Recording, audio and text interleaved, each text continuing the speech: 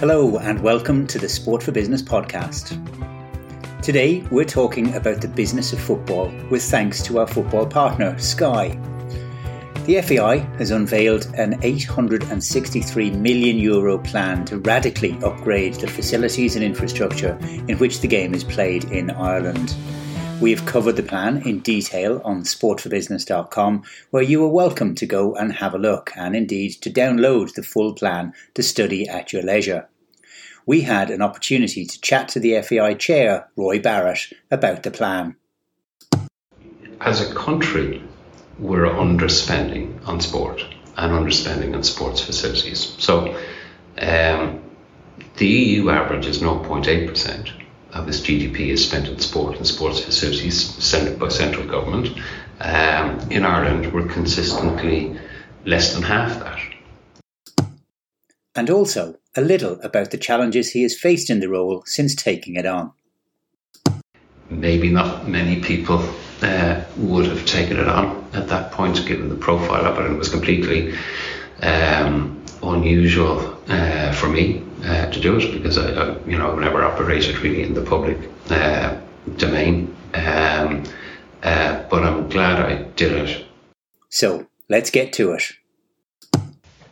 You're very welcome to Sport for Business, Roy. Congratulations on this document. It's well put together. It is evidence-based, which is what government is continually asking for. What's been the gestation of it? Has this been a full 18 months of hard graft to bring it to where it is? It probably has, really. And so when we outlined, the broader strategy, 22-25, and the various pillars within that, I mean, the key pillar which was identified was just infrastructure. And when people talk about infrastructure, in football generally, there's a clear view that it's inadequate, not fit for purpose, significant underinvestment over a long period of time, and it all gets very emotive. Part of the logic of trying to go the approach that we did, which is, okay, get all that, but let's actually just examine all the facts. Let's examine the stock of infrastructure that we have, the state of that infrastructure, the League of Ireland grounds, or whatever the case may be, and just take a fact data-led approach to say, right, that's what we have. Is it fit for purpose today, and is it going to be fit for purpose in the future? So the first point is it's not fit for purpose. It's grossly inadequate, and then against a backdrop where we are planning on, or the state is planning on, a growth in population of about 20% or so over the next 20 years, where we have a really young population. Just over 26% of the population are under 20. It's clear that whatever the deficit is today is just going to become worse and worse and worse from a societal perspective over the next 15, 20 years. So the good thing about this plan, and people can argue about the plan, argue about certain aspects of the plan, they can query about the numbers within the plan. What you can't argue with is the facts. And the facts are, we're about 1,000 pitches too light for the level of people who are participating in the sport today, notwithstanding the significant growth that we're seeing.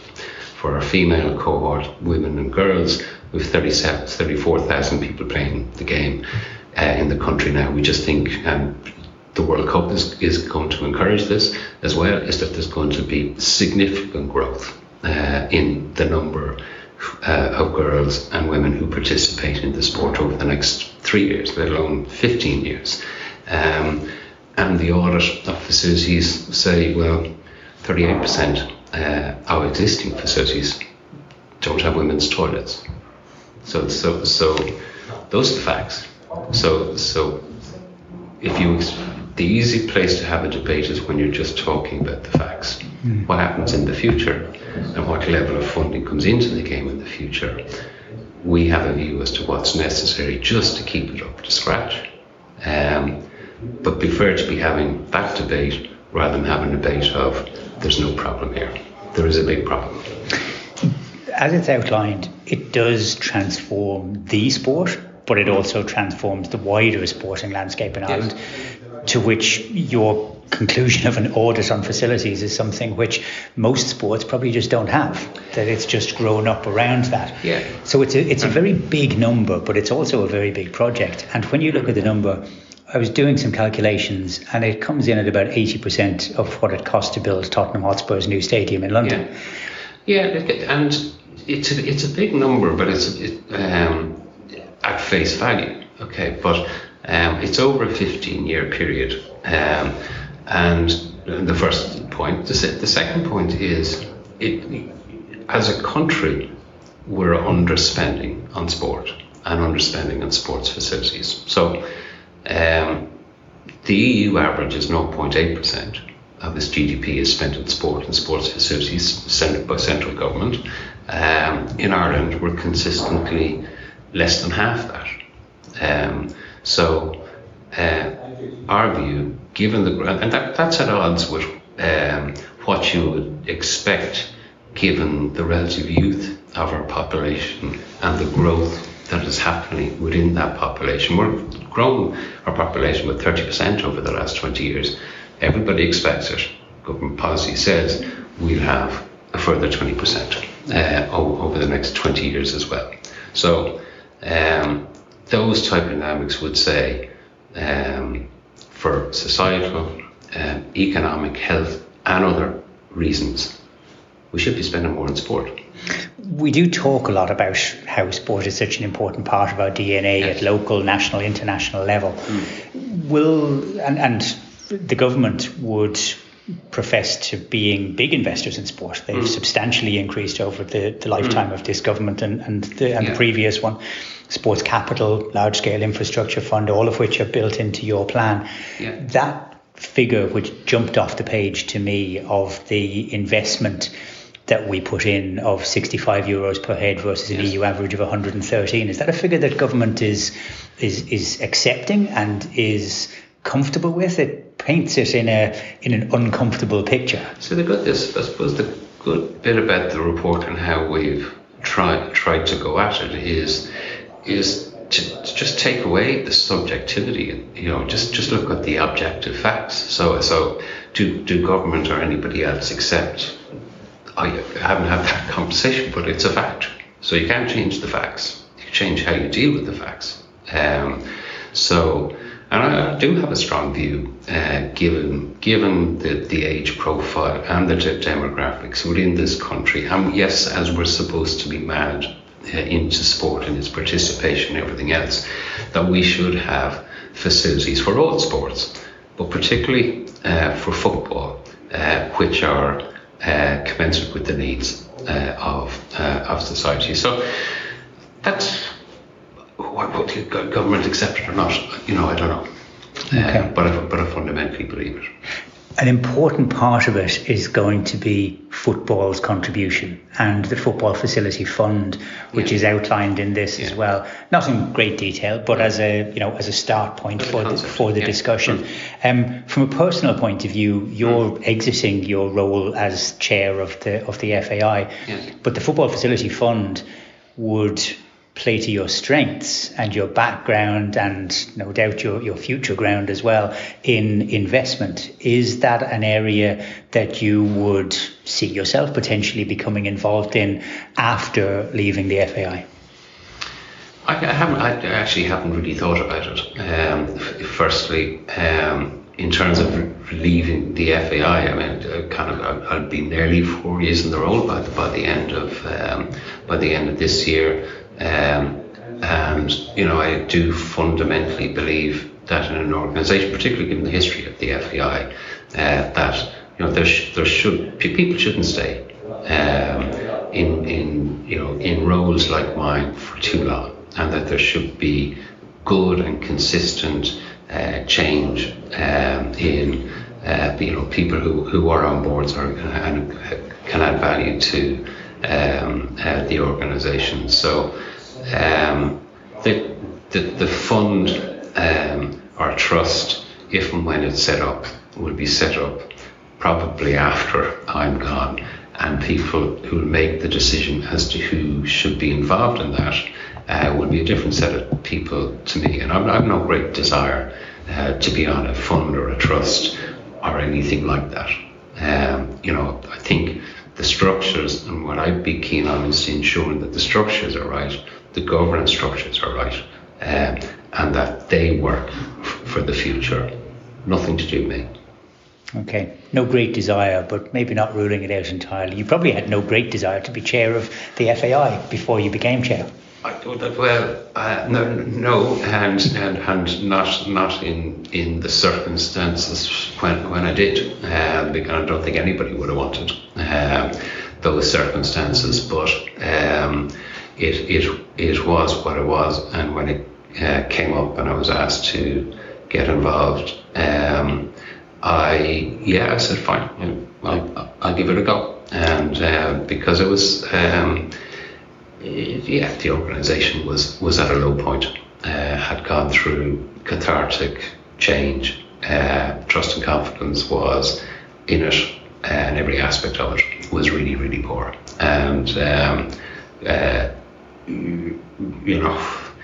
maybe not many people would have taken it on at that point, given the profile of it, and it was completely unusual for me to do it, because I've never operated really in the public domain, but I'm glad I did it. I did it probably because I was really annoyed with what had happened to a sport that I actually have an interest in, have a passion for, and when I look at this plan, I'm kind of good that the organisation and the community have a clear plan as to how they can make facilities in this in the game better for the future, and I'm glad to see that that's now there. It is a really good start point, and you've said that government always likes to be presented with solutions rather than given out to for sins of the past and sins of omission. You mentioned earlier, when asked in the media briefing about whether you thought this would happen, and you said that you couldn't say whether it will happen, but you know that it should happen. Yeah. We see an awful lot of goals in the last 10 minutes of a football match. Let's look on the next 6 months and your last 10 minutes as chair of the FAI. What are you going to do over that period of time to make sure that this moves from a really good document, which is a starting point for a discussion, into being something which has got the momentum to be delivered and to transform it in the way that it could? That's about the more obvious place there is just further engagement with government and all parts of government. Make sure that people understand the findings of the audit.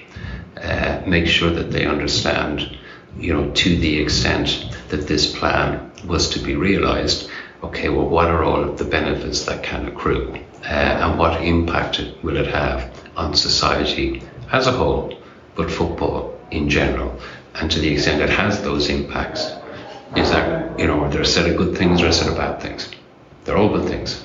They're all good things for the kids or the adults or the elite players who play in this country.